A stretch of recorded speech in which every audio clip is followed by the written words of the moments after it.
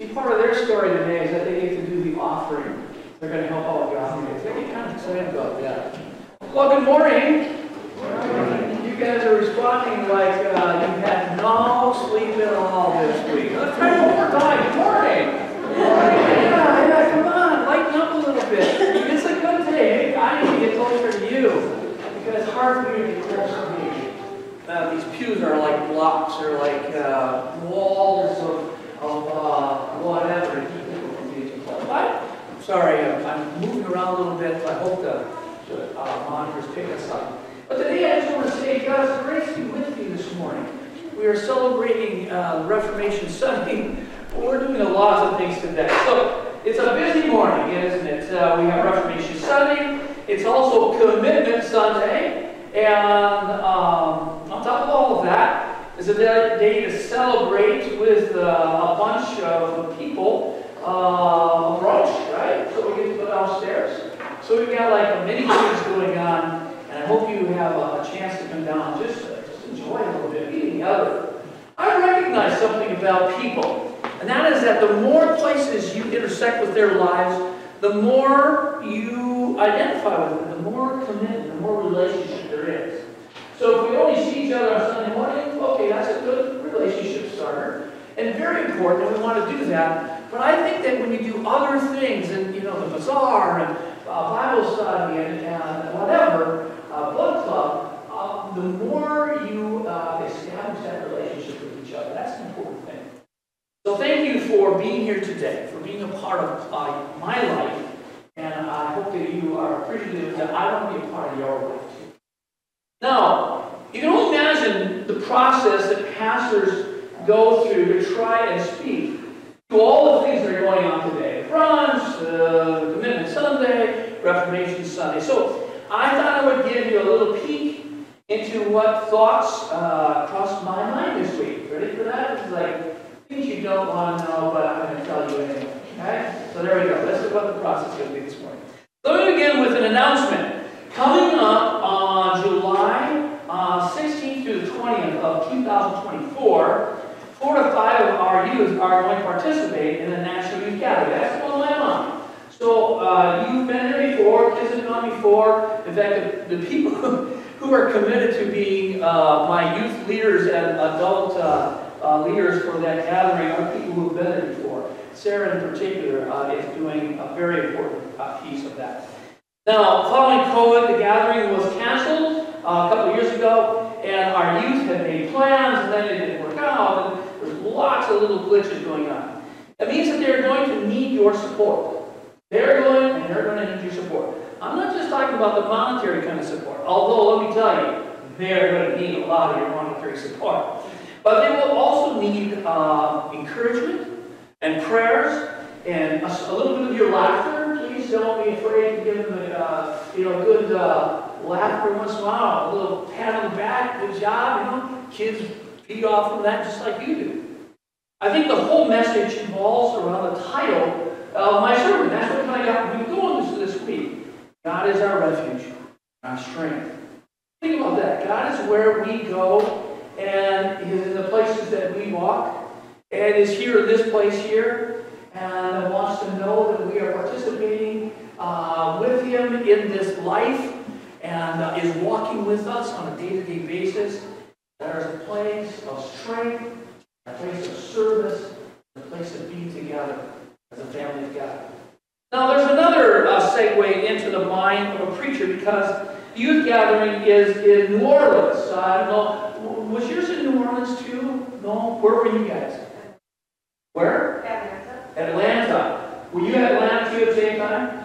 You were in New Orleans? Okay. So here's what happens in the mind of a preacher. I said, man, New Orleans. Now, where did that segue hit my life before? I thought about that for a few moments, and the memories came flooding back. The only other time that I was in New Orleans was 59 years ago. Yeah, a long time ago. I was 8 years old, and my parents and our family were boarding a ship to South America.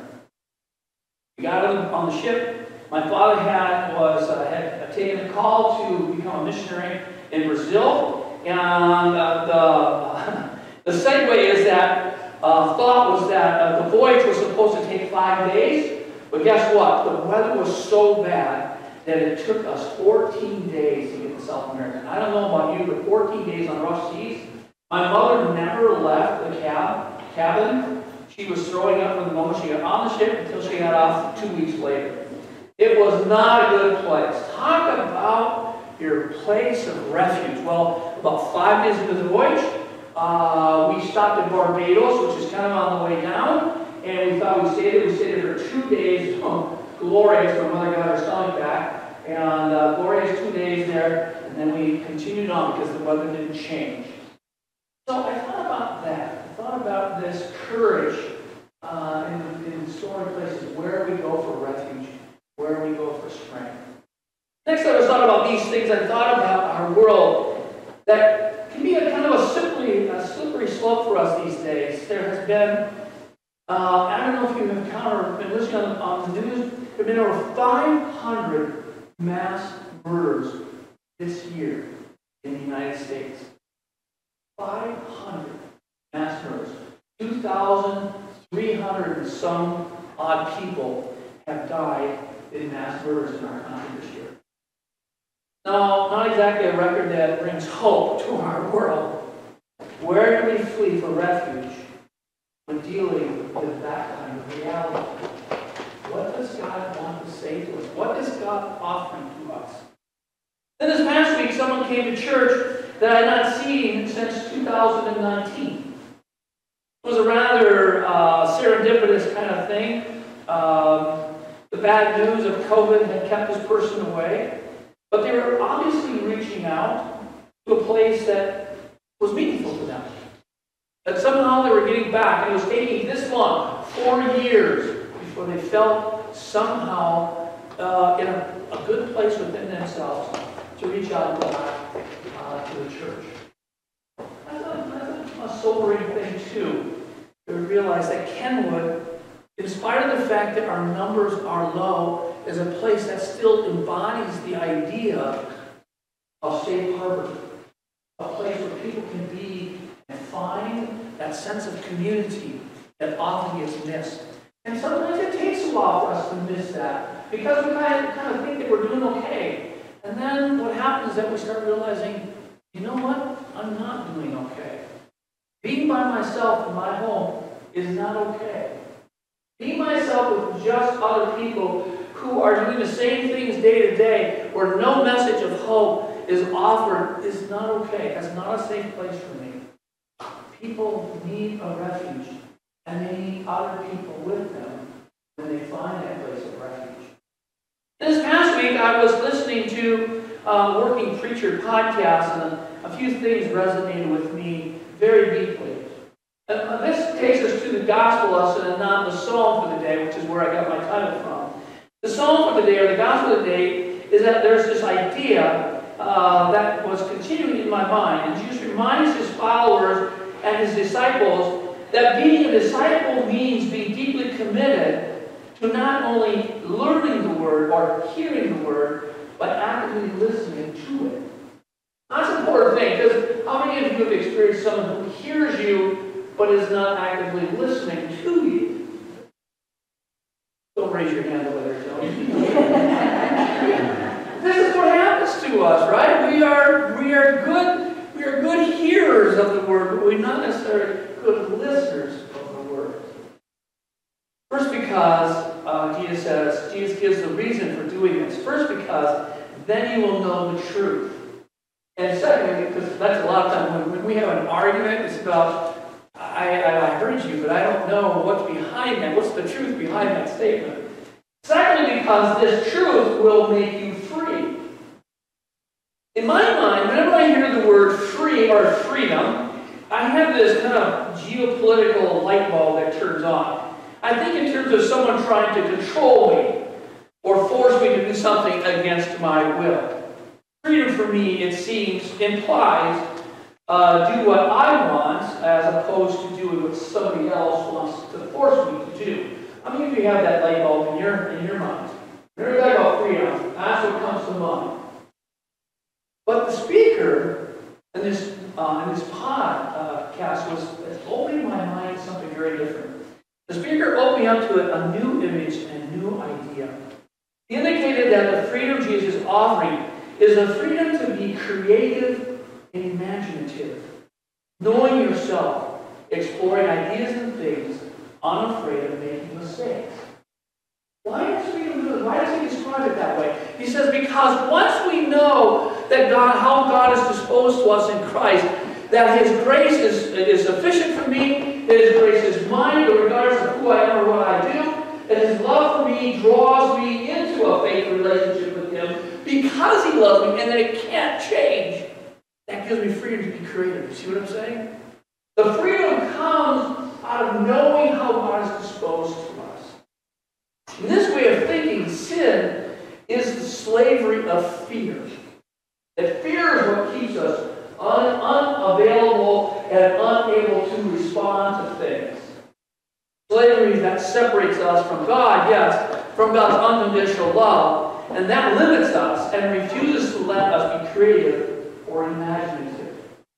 Imagine yourself without the fear of what happens if you don't do what's right. Think about this just for a minute. Like, I'm afraid if I don't do this. Like, if I go down the road and I'm going 90 miles an hour, I'm always afraid someone's going to find me. So I'm constantly looking this way and that way. You see what I'm saying? But let's say the freedom to imagine a new way of being with God. Think about it. When you are afraid, how can you imagine being free to be alive in Christ? Grace is the key that opens us to God and to God's love. See, that is the Reformation message for me. That's always been that peace, that freedom in Christ. Open to God's love.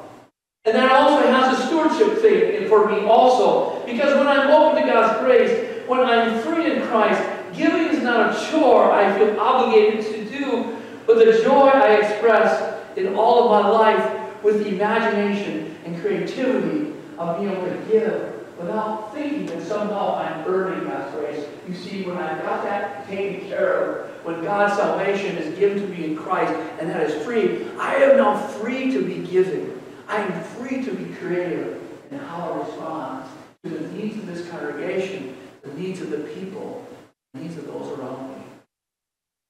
Open to God's love.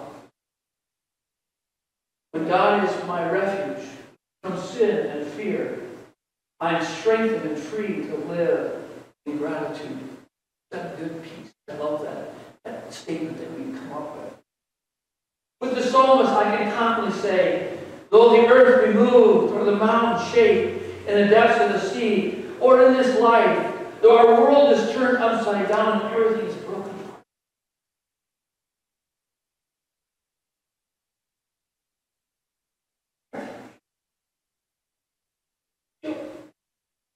I hope that my life